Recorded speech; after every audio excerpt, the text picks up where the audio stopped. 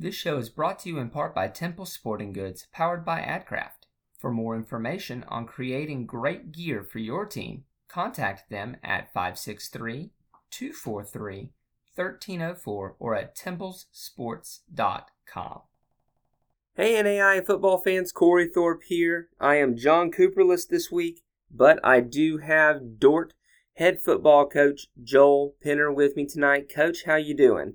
Corey, I'm doing great and excited to visit with you a little bit. Hey, so how y'all doing over there in Iowa? I know here in Florida we're having kind of a second round of COVID. Or how's all that treating you over there? Well, I think we're all just chomping at the bit to play football again. I know that's everywhere in the country, and it's become a real challenge for some to think about, how to do that safely and wisely. But we're blessed, I think, in this region of the country just because there's just a low population density, and so spread is a little bit less. Like my kids are at the pool, and there's a lot of comfortability, I guess, with how people interact with one another in our community. We've been blessed with fairly low cases, and so but heart goes out to those communities that are different, and especially the football players and coaches that are looking at major season interruption. Certainly hoping that doesn't happen here. Oh yeah, definitely. This is going to date this podcast a little bit, but we lost our first Division I conference today, the MEAC, and so as we go and get closer to football season, the season is going to suss itself out a little bit, and we'll get a clearer picture. But let's talk about Dordt here for a minute. You're entering your fourth season with the Defenders, and I got to know for the previous 4 seasons or so before you took over in Sioux Center, Dordt was kind of stuck in a 2-9 rut. How do you go about changing a culture of 2-9? Yeah, good question, Corey. Actually, I'm going into my 5th year. Oh. Sometimes it feels like it's my 4th. Time is flying, but excited to enter year 5 here. But I think there's no one or two things that you've got to do when you take over a program. I think at the outset we really wanted to come in with a very clear and compelling vision. It's one thing to start a program; it's another to take over a mediocre program. But when you take over a program that's history is 2 or less wins for 8 years straight, and that's really the history of the program. It started in 2008, and so you've got to come in, and I always kind of liken it to the shock and awe philosophy. I feel like if we had come in and said, "Hey, let's just get a little bit better and see if we can improve a little bit." I think if I came in and said that, I think it would have been tough sledding, because I don't know that anyone is really inspired by let's try and get a little bit better. We want to do what we call industry standard football, and so we've been able to kind of keep that vision in front of the guys. I think you have to get the right people on the bus, so to speak. Dordt is there's a lot of filters when you recruit to Dordt. You need to find the right academic kid, because it's a tough school and academics are really important. And so finding the guys who can go to class is essential.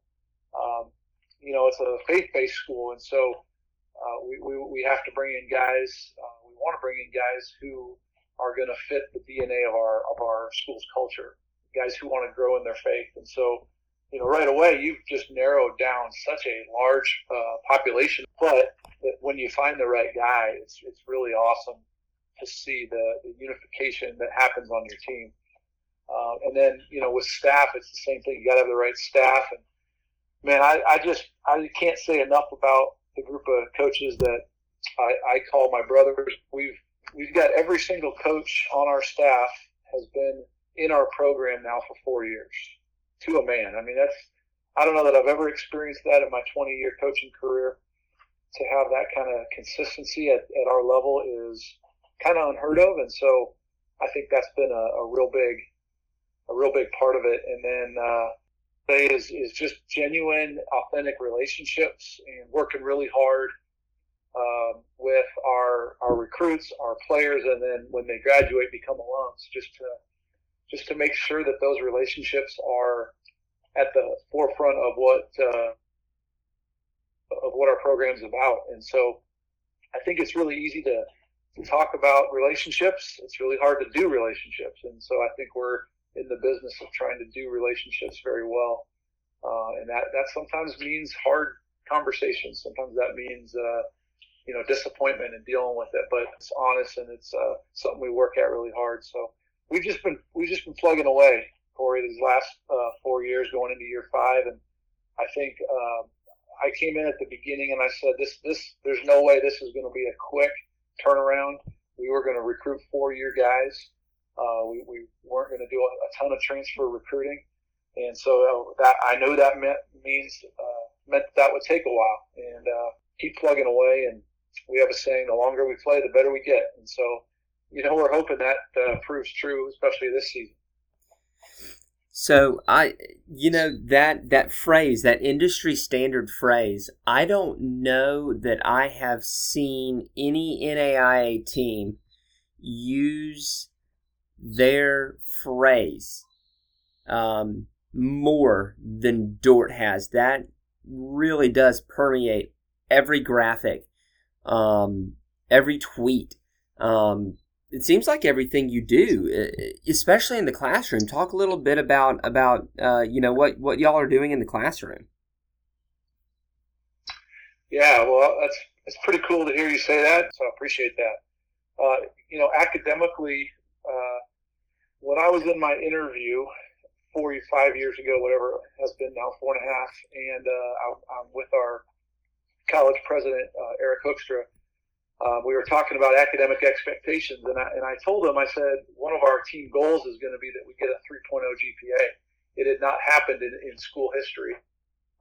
And so I said, that's going to be one of our goals, and we're going to pursue that one very hard. And when we get it, we're going to create almost like we just won the conference. We're going to celebrate. We're going to have a really good time. So about 2 years ago, we achieved that for the first time. And I'll tell you what, we had a party. We had ordered T-shirts for the guys, celebrity shout-outs, selfies sent to us. We had, multiple NFL players reach out that we had somehow had a connection with. And we had professors on campus chime in on a video. And coaches, I won't tell you everything that we did, but we went nuts in our team meeting and just really celebrated it. And so we've just tried to consistently say that if this excellence, this industry standard belief system only shows up in the football field, then it's going to die right when you graduate. And it'll have been really cool because we'll have won some football games and it'll help turn our program around.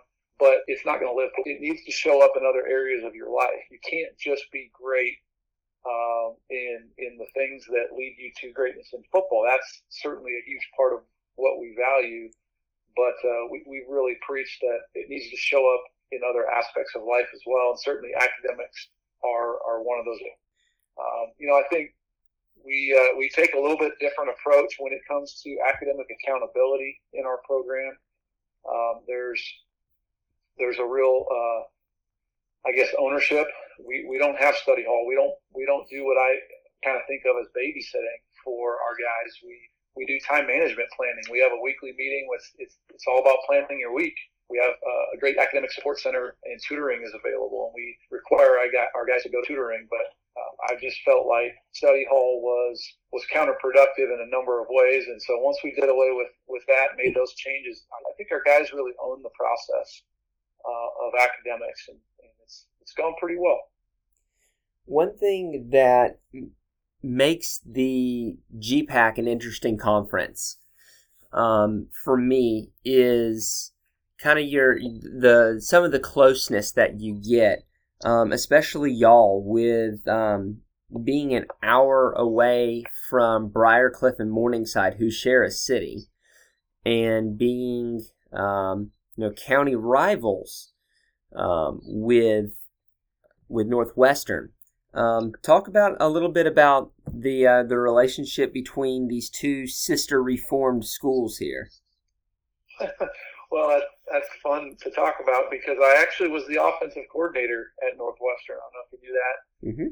And so it makes the rivalry all the more fun to know that, when I look across the sideline, I'm seeing some old friends, and when they look across, they see the same in me. So a lot of relationships. We share a Walmart, and so you're gonna run into folks from both communities. So it's a lot of fun. The way that both towns get behind the local college, and it's a rivalry that goes way beyond my time. It goes way beyond Dordt football, as we're only 13 years old now. It's one that we've got to do a better job. There's two teams in this conference that we have not beat yet in our history, and that's certainly in our sights and something we want to accomplish. So how does that work when you go into the Walmart? Do you count how many racks of Dordt shirts they have, and then count the Northwestern shirts, and then make sure that you're getting equal representation here? Yeah, when I say we share a Walmart, I guess the Walmart's in our town. But, Okay. Orange City doesn't have a Walmart, so you see a lot of folks over here. Yeah, I try not to get too caught up in who's kind of representing who, but it is funny because in a small community, you kind of know, this business they're kind of a Northwestern business. Those families have traditionally been Northwestern families, and maybe this church or this company or this gas station or even this store over here, that's kind of a Dordt family, and let's just say the bloodlines run deep. And when I look at it overall, for the most part, it's very healthy. And I think at the end of the day, both communities really appreciate the institutions, and they benefit the communities. Makes for great basketball games, football games, volleyball games. The crowd is, we don't have a Division I program, in the area, and so people travel and go to other cities to watch big time college football, but for the most part, college football fans cheer for their local schools, and that's really something throughout the GPAC that I've really enjoyed is small market, smaller towns who really get behind their college. And so when you go to a game in South Dakota playing Dakota Wesleyan, when you go to Hastings in Nebraska, or you go to Sioux City to play Morningside or Briarcliff, those communities really back their schools, and that's just a lot of fun to be in that environment. I was at a different NAI school in a major city where I played, and there were neighbors across the road that didn't even know we had a football team. And so it's a really fun experience to be support in those games. Definitely makes for a fun atmosphere, I can imagine. Let's talk about that a little bit. I'll bring up the school if you won't. What you're referencing is Trinity International. You were a tight end there at Trinity. You see a lot of different position groups that make it to being a head coach. You see a lot of linebackers. A lot of former quarterbacks. A few offensive linemen who become head coaches. Some kickers. What does being a tight end help you do when you're being the head coach? Yeah, that's a great question. I don't know that anyone's ever asked me that. I think I played tight end in an offense. Well, let me just put it this way. 1 year I was our team's leading receiver, and I had 12 receptions. If that tells you anything about the style of offense, I would tackle that was eligible, and so I had a lot of appreciation for what happens in the trenches. I was an undersized tight end.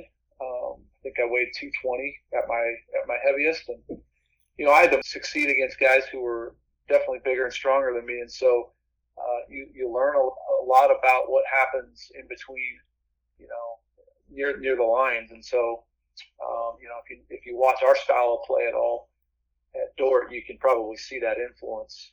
But right away, I guess I was fortunate because early in my career, I was given responsibilities I probably wasn't ready for, but they really stretched my knowledge of the game. I coached on defense as a GA, coaching two secondary positions, and then I got to coordinate the passing game part of my time as a GA. And so I had a really good, diverse experience in my young coaching career that I think prepared me more than actually playing did. And now I have a tremendous offensive coordinator, tremendous defensive coordinator. My special teams coaches is really, really good. They could all handle it without me. There's no question. But as I like to tell my offensive coordinator all the time, I just like football too much to give it up. And you know how it works in small college staffs. I mean, your head coach is on mission. But I'm not calling the plays. Coach Mingo does a tremendous job with that. We've had just a really potent offense the last couple of years, and he lets me coach the quarterback, so I appreciate that. So let's talk about your team a little bit. You have a 7-4 season last year. You play 3, if I'm counting correctly, teams that make it to the playoff, including a pretty decently tight game against Kaiser to start off the season. Both were ranked. But you've got a lot coming back this year from a team that did well a year ago. You're bringing back your starting quarterback, who is a definite threat to run the football, almost racking up 1,000 yards on the ground, and a weapon in the special teams game, which is not a statement I think I've ever said about a quarterback. Yeah. Did I see that right? A 71-yard punt. That's what. Remembering it. Yeah. Noah's just he's just got.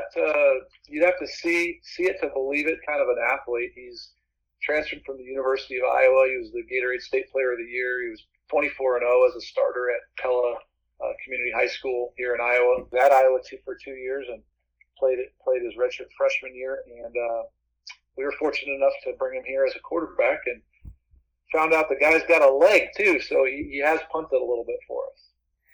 So also coming back is your running back Carter Skibout, who ran for 535 yards. You are losing a 1,000-yard rusher, but you are bringing back 2 offensive linemen who were all conference a year ago, as well as your leading wide receiver. Talk about your offense and what you're expecting in 2020.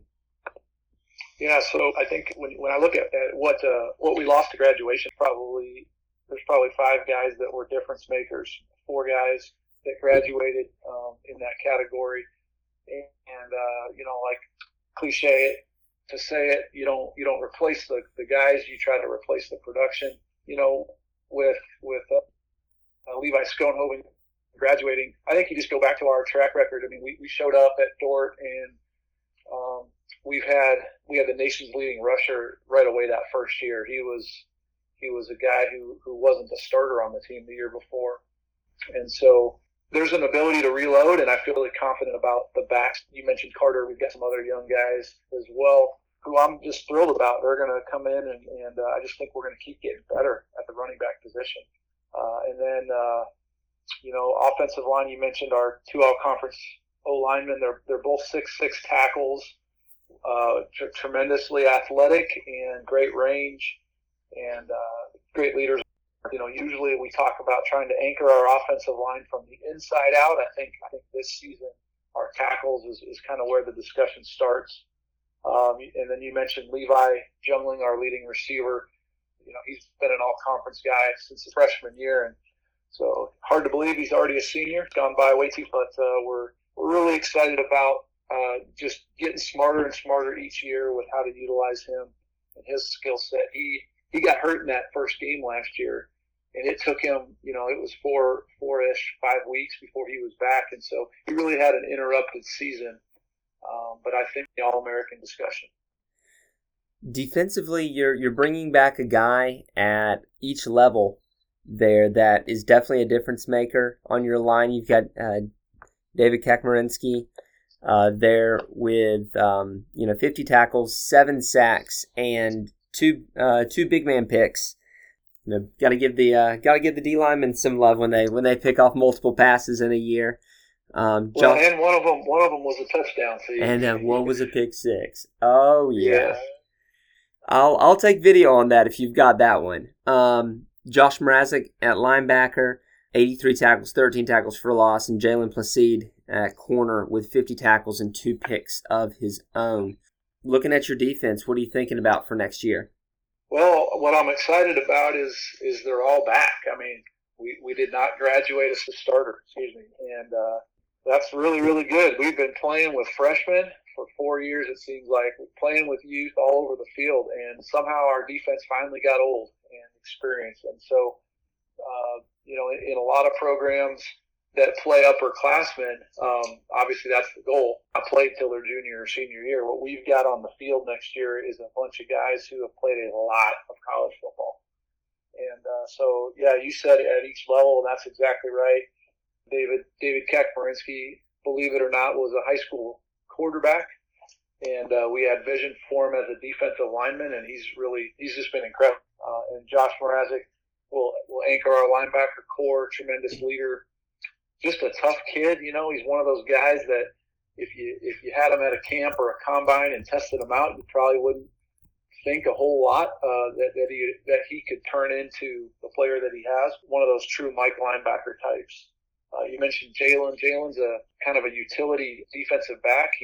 We've moved him around. I mean, it's not too often you play a guy at corner and safety, but he could go really in and out depending on packages and personnel and different calls that we were making. So Nathan Kabongo is another senior corner and was a second team all-conference guy 2 years ago. So just really excited. I mean, if you're asking me what am I most excited about on the team, I would say our defense coming back is just really, really, I guess we're just really excited about that group and all the football they've played. And I think they've seen subtle improvements each year. Last year they were number one in takeaways in the country. And so just a lot of hunger in that group. So can't wait to get them on campus.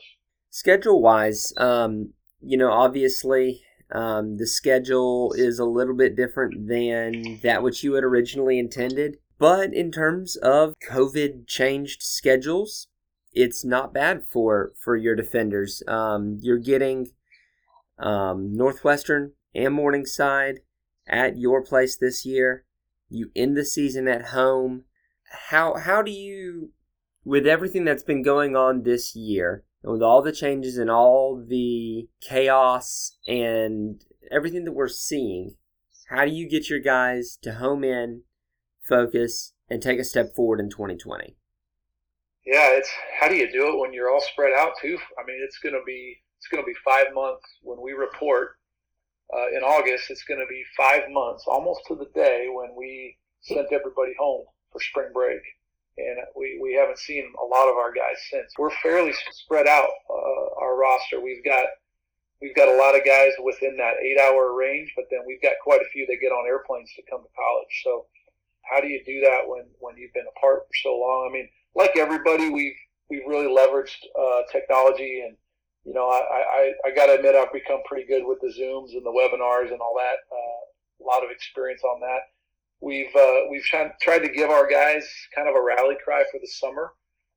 We sent them all chain links, individual links, and we asked them all to be a strong link, because in August we're going to put that all those links together and form a chain. And as you know, it only takes 1 week link for that whole chain to break.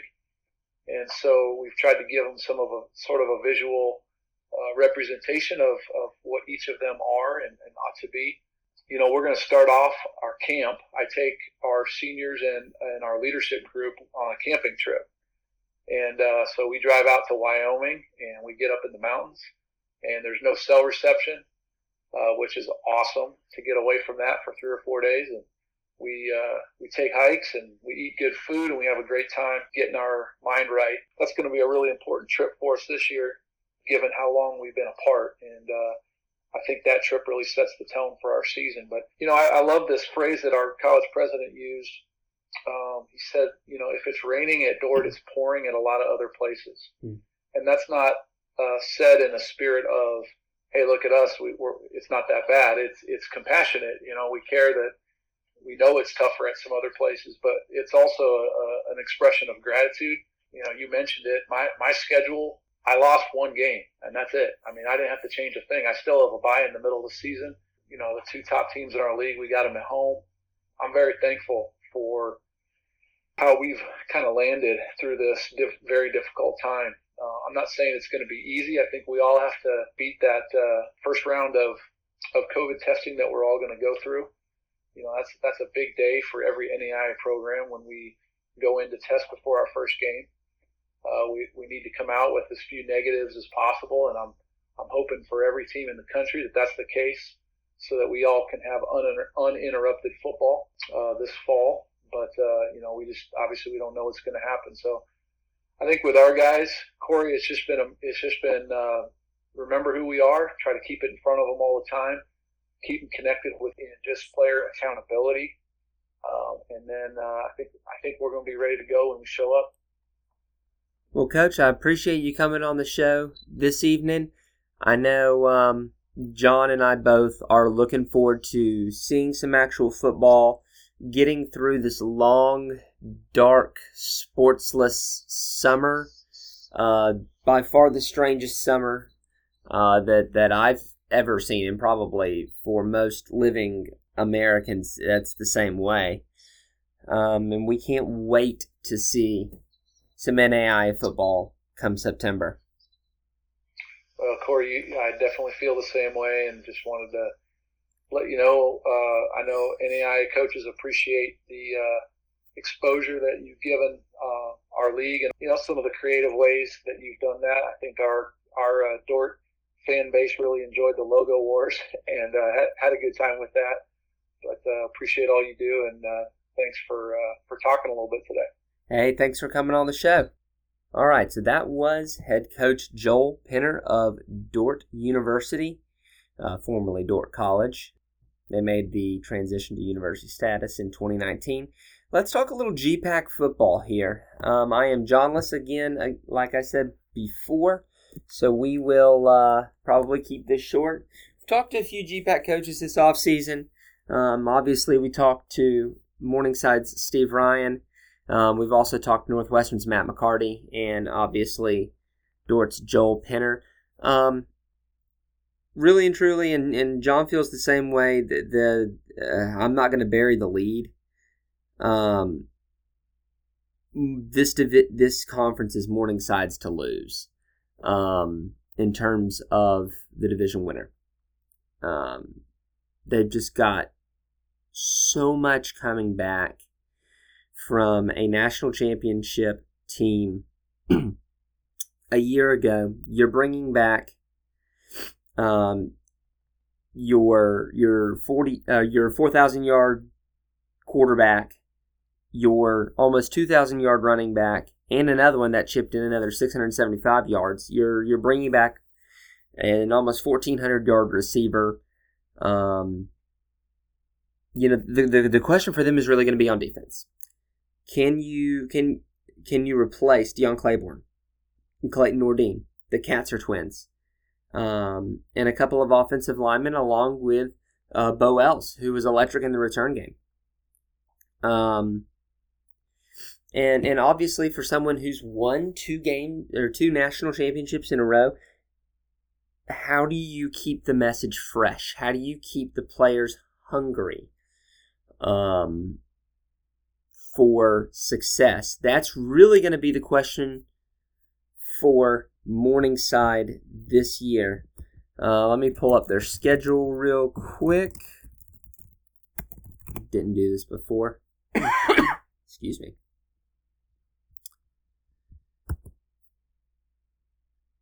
And I can cut out all of this. Fantastic.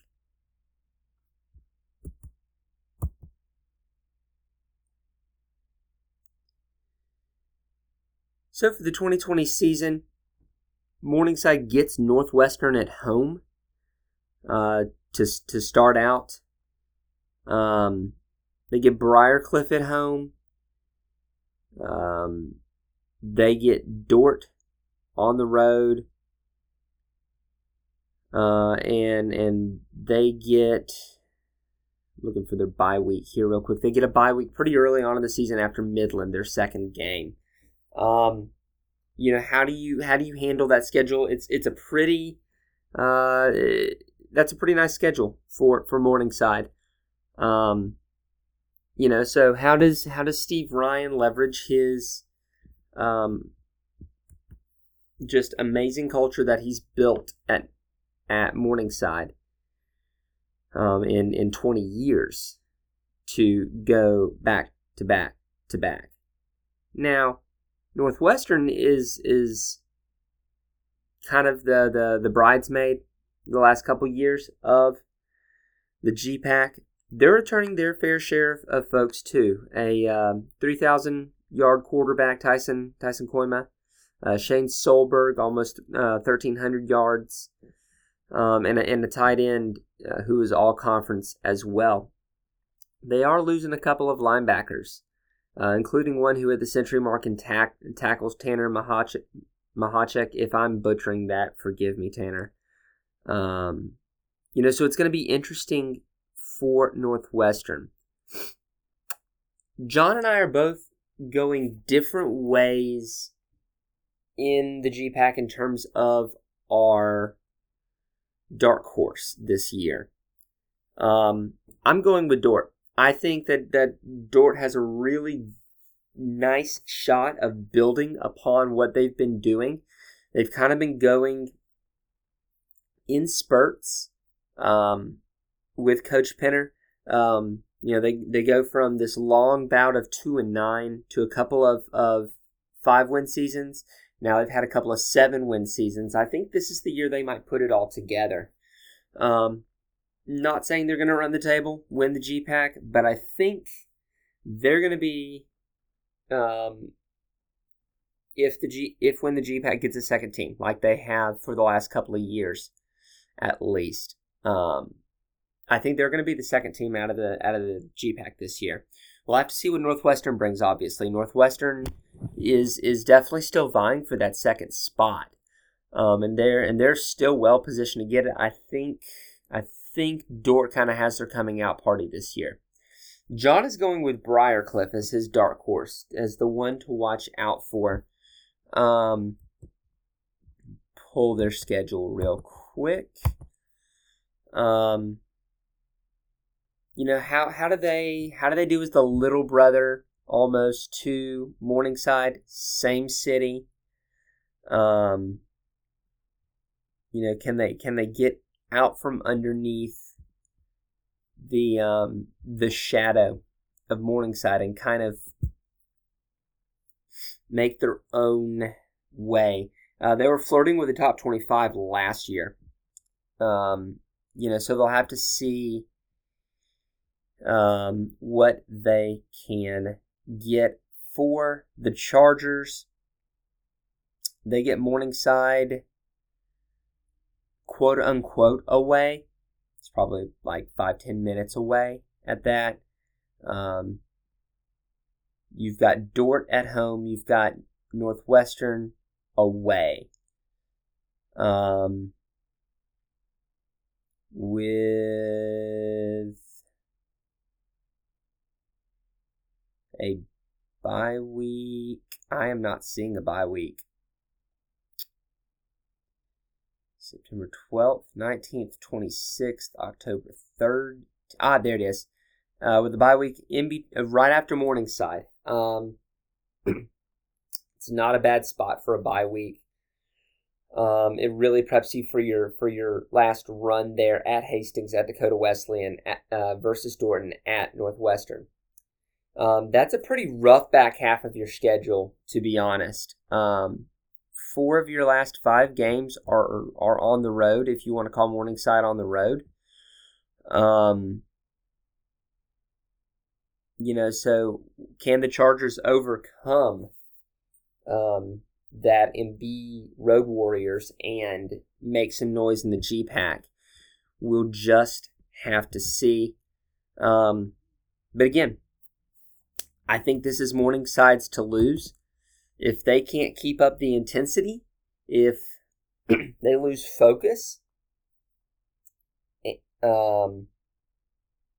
some of these other teams will be glad to take advantage. You heard it in Coach Penner's voice. He said there are two teams that we have not beaten. That'd be Morningside and Northwestern there. I'm going to go with a big board prediction. I'm going to say that one of those two teams, Morningside or Northwestern, will see their first loss against Dordt this year. Really want to see some growth in Noah Clayberg. Was a below 50% passer last year, even though he is a threat on the ground with 11 touchdowns and almost 1,000 yards rushing.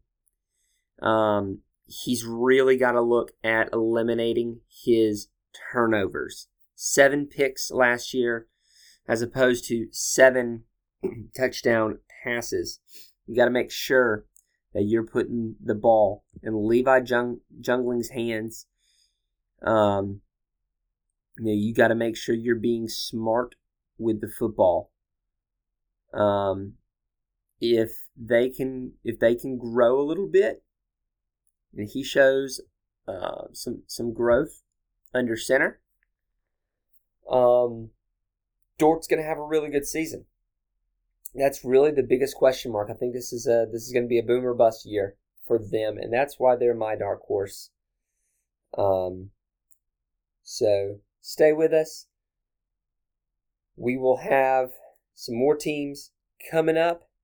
Looking to continue to preview teams as we continue our countdown to the NAIA season.